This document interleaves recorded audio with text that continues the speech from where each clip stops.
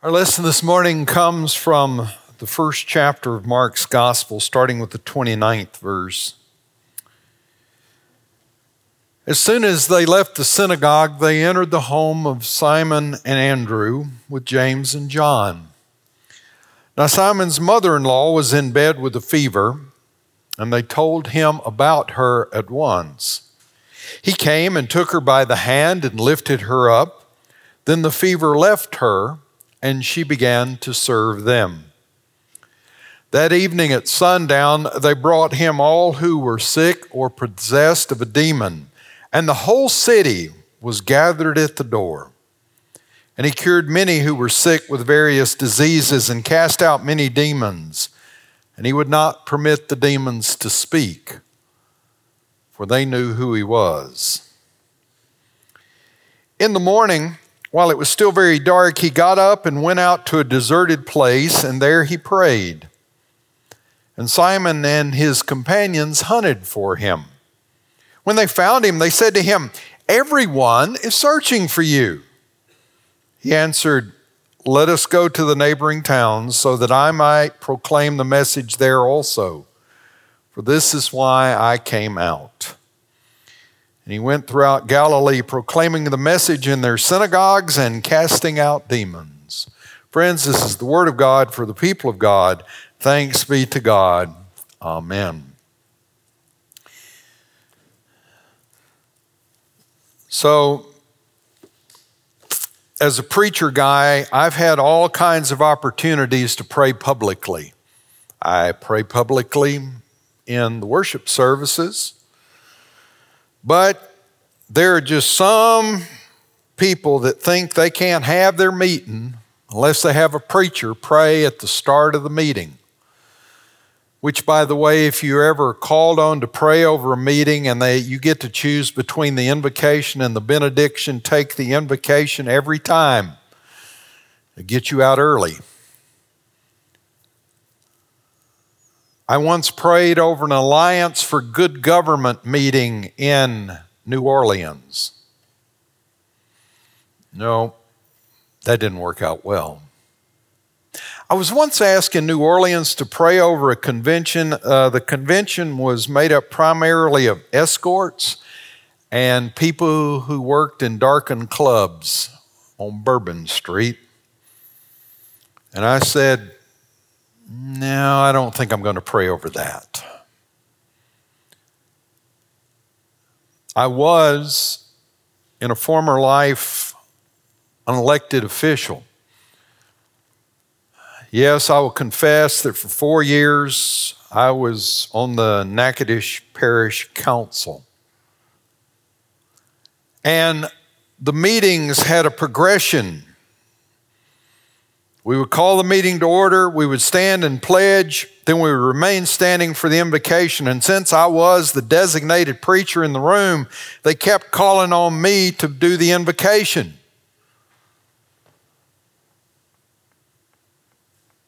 Until one night I prayed, "Oh God, forgive us for all the lies we're about to tell tonight. Amen." They didn't bother with me praying over them anymore after that. "Oh, Brother Doug, you insulted the electorate." Yes, and I insulted the elected. So when you pray publicly, how are you supposed to pray? Politically correct? That just keeps everything copacetic? Or should you shower down and really pray a prayer? And so, because I struggle with it, I'm often not asked to pray over public gatherings or events, and I have learned to, while being affirmative to what somebody's planning, just say, "Thank you, no." That's public prayer. There's private prayer, where we commune with God. That's the prayer that Jesus said, go in your closet, close the door, and pray in secret, and your Father who sees in secret will answer you. That's what I've been telling folks. Go in your closet and pray out loud so your ear and your brain can hear what you're asking the Holy One to bring into your life. And we have an example in Mark's gospel, our reading this morning, of the very first example of Jesus praying. And he's praying after the whole city was gathered around the door. Can you imagine? The whole town showed up and they wanted Jesus to heal their sick and drive out the demonic, and they wanted to hear a word from Jesus. And he is succeeding. People are listening. Lives are being transformed. Brokenness is being healed. And it's after that, in the morning, while it's still very dark, Jesus got up and went out to a deserted place, and there he prayed. There's a pattern for us in that. He got up, he went out, and he prayed. You can do that. All kinds of people do that. Golfers get up early. They leave the house and they find themselves standing on the first tee box right after dawn. Joggers get up while it's still dark. They leave the house before going to work. And they found a route to run, trying to stay fit. Students, you get up early. You leave the house and you find a classroom in which to learn. Television personalities get up early. They leave the house and they find themselves in front of a TV camera at 4:30 a.m. on Channel 3.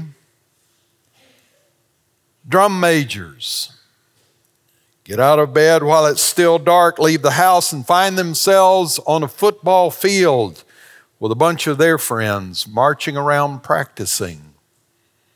Bakers are up hours before dawn. They leave the house and find themselves sliding trays of dough into the oven early in the morning so when the crowd show up, they can get their donuts. There is a pattern here, a threefold pattern. Get up while it's still early, go out, and there find a place to pray. Christians get up early and we leave the house, but how many of us find that solitary place to pray? Oh no, Brother Doug, I get up early in the morning and I leave the house and I pray in the car. Okay. Are your prayers distracted when somebody cuts you off on I-20?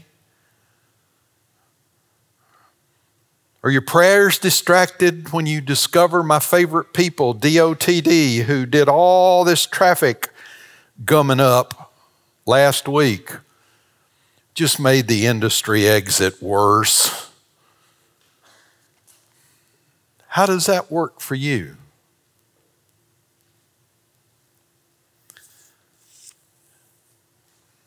Jesus told us to pray in a solitary place, away from distraction, away from that which would pull us away from Him.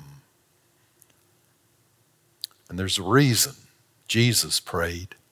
He was praying before He proceeded. He had been successful in Capernaum. He had cast out demons. He had preached. He had healed. But God was calling him to do something else. So before he did it, Jesus prayed. When they asked him, Lord, teach us to pray, have you noticed that Jesus answered that? Jesus didn't give some rabbinical teaching. Jesus just said, when you pray, pray, our Father who art in heaven, hallowed be thy name, thy kingdom come, thy will be done on earth as it is in heaven. Jesus said, I'm going to give you a pattern of prayer, and the pattern of prayer has a chain of command in it, and the pattern of prayer has the idea that you are following the will of God, that you want the will of God, that you're seeking the will of God for your life and for the life of others around you. Jesus was very specific in giving us a pattern to pray, an effective pattern. But there are other prayers that are in Scripture. This morning, Doug got up early, went to his study, and prayed. Here's what I prayed. It's the 63rd Psalm. O God, you are my God. I seek you. My soul thirsts for you. My flesh faints for you, as in a dry and weary land where there is no water. So I have looked upon you in the sanctuary, beholding your power and glory. Because of your steadfast love is better than life. My lips will praise you. So I will bless you as long as I live. I will lift up my hands and call on your name. My soul is satisfied as in a rich feast. My mouth praises you with joyful lips. When I think of you on my bed and I meditate on you in the watches of the night, for you have been my help, and in the shadow of your wings I will sing for joy. My soul clings to you. Your right hand upholds me. I know some of you are thinking you should have prayed for a better sermon. That's what we do to prayer. We turn it into a very practical, quid pro quo experience. God, I have a need in my life. There's something going on. There's something going wrong. There's some need or desire or focus I need to have. And here I am, God. I want you to give me what I'm asking you for. And what you want is for me to tell you how to get that, how to make prayer more effective. 40 days to more effective prayer. Can't do it. And I want God to answer my prayer immediately. I want to know the answer to my prayer before I get off my knees. I have alluded to it already today from Isaiah. They who wait on the Lord shall renew their strength. They shall mount up with wings like eagles. They shall run and not be weary. They shall walk and not faint. How does 40:31 start? They who what? Wait.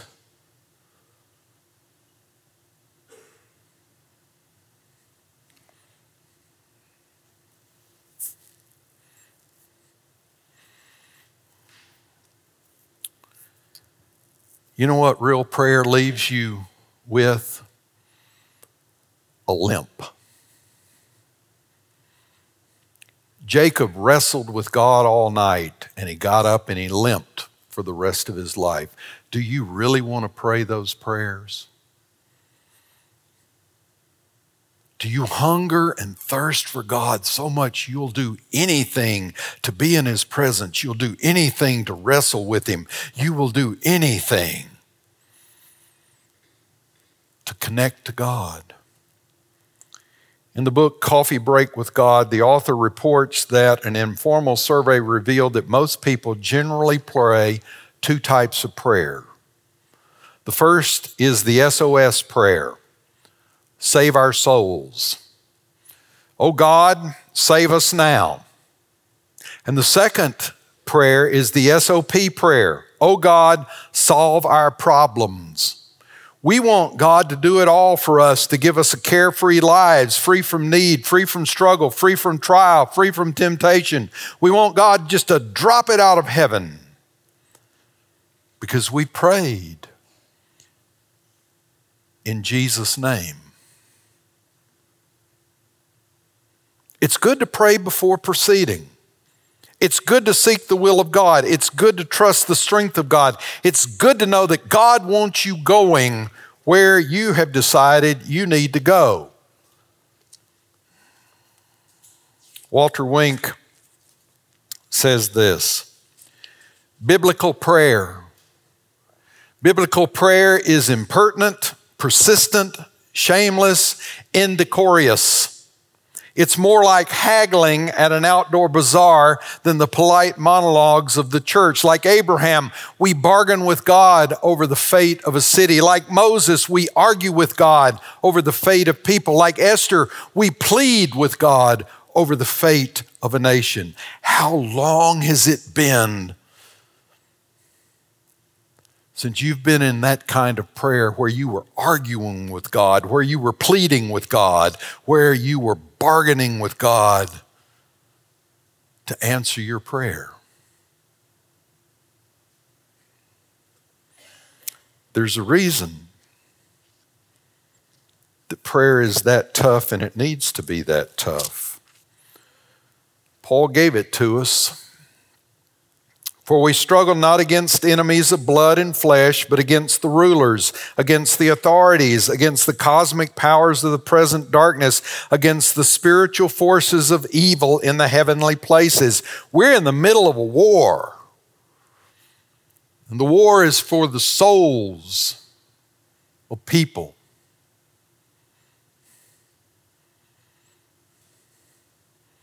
And you need tenacity and toughness and impertinence and persistence and shamelessness to pray in the middle of a war. Yet even as tough as prayer is, Augustine says the language of prayer is love. How many of you have people in your lives that you've been praying for that person for 10, 20, 30, 40 years to know Jesus Christ as Lord and Savior? How many of you are like the Father and you're praying for the prodigal to come home? And you've prayed year after year after year after year. That's the struggle. That's the begging, that's the pleading, that's the bargaining with God that we need to do. It's not quick. It's not easy. I can't give you a program or a process and say, if you pray this way, God will answer your prayer.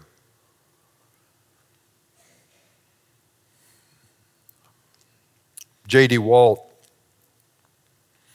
wrote back in January that so much of what passes for prayer is really just inner dialogue or performance monologue or consternated cognition or even emotional constipation. And really just a more meditative way of thinking about things, a kind of internal churning in spiritual circles. But real prayer is of another order of magnitude. It's like waiting in a long line for your turn to speak to the king of the realm. At the back of the line, you had so much you wanted to say, but as the line progressed, it mostly fell away. And all that internal wrangling you used to think was prayer evaporates like a mist in the face of a furnace when your turn comes to meet the king. Now, finally, you pray. Scripture says, in the year King Uzziah died, Isaiah said, I saw the Lord, and he was holy and lifted up. And the train of his glory filled the temples, and the seraphim called to each other, holy, holy, holy is the Lord. And all Isaiah could do is say, woe is me, I am a man of unclean lips, in the midst of people of unclean lips. When confronted with the holiness of God and when confronted with his own sinfulness, Isaiah wasn't going to hand God a list and say, hey, you Lord, I got these 5 things I really need you to take care of. Isaiah was going to deal with what the real issues were in his life and in his relationship with God.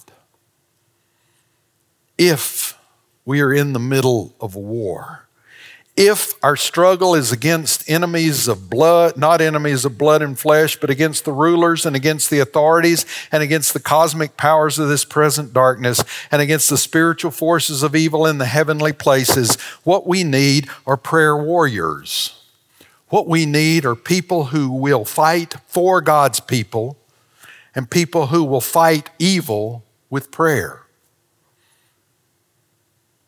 And yes, you will get bruised. And yes, you will be opposed. And yes, it's not easy. Paul in Philippians said that we should not worry about anything. And the Greek word worry is something being pulled from two different directions. That's what worry looks like. Being pulled from two different directions. So don't worry about anything, but in everything by prayer and supplication with thanksgiving, let your requests be made known to God. 4 words for prayer in one verse. They're all there. And then after you have prayed and supplicated in thanksgiving and made your request known to God, then you can have the peace of God which surpasses all understanding. And you know what I noticed this week when I was working on this? It doesn't say anything that God answered your prayer. But He gives you peace. That He heard you, that He's grappling along with you, that He's walking with you, that His power is going to come alongside you to allow you to do whatever it is you need to do.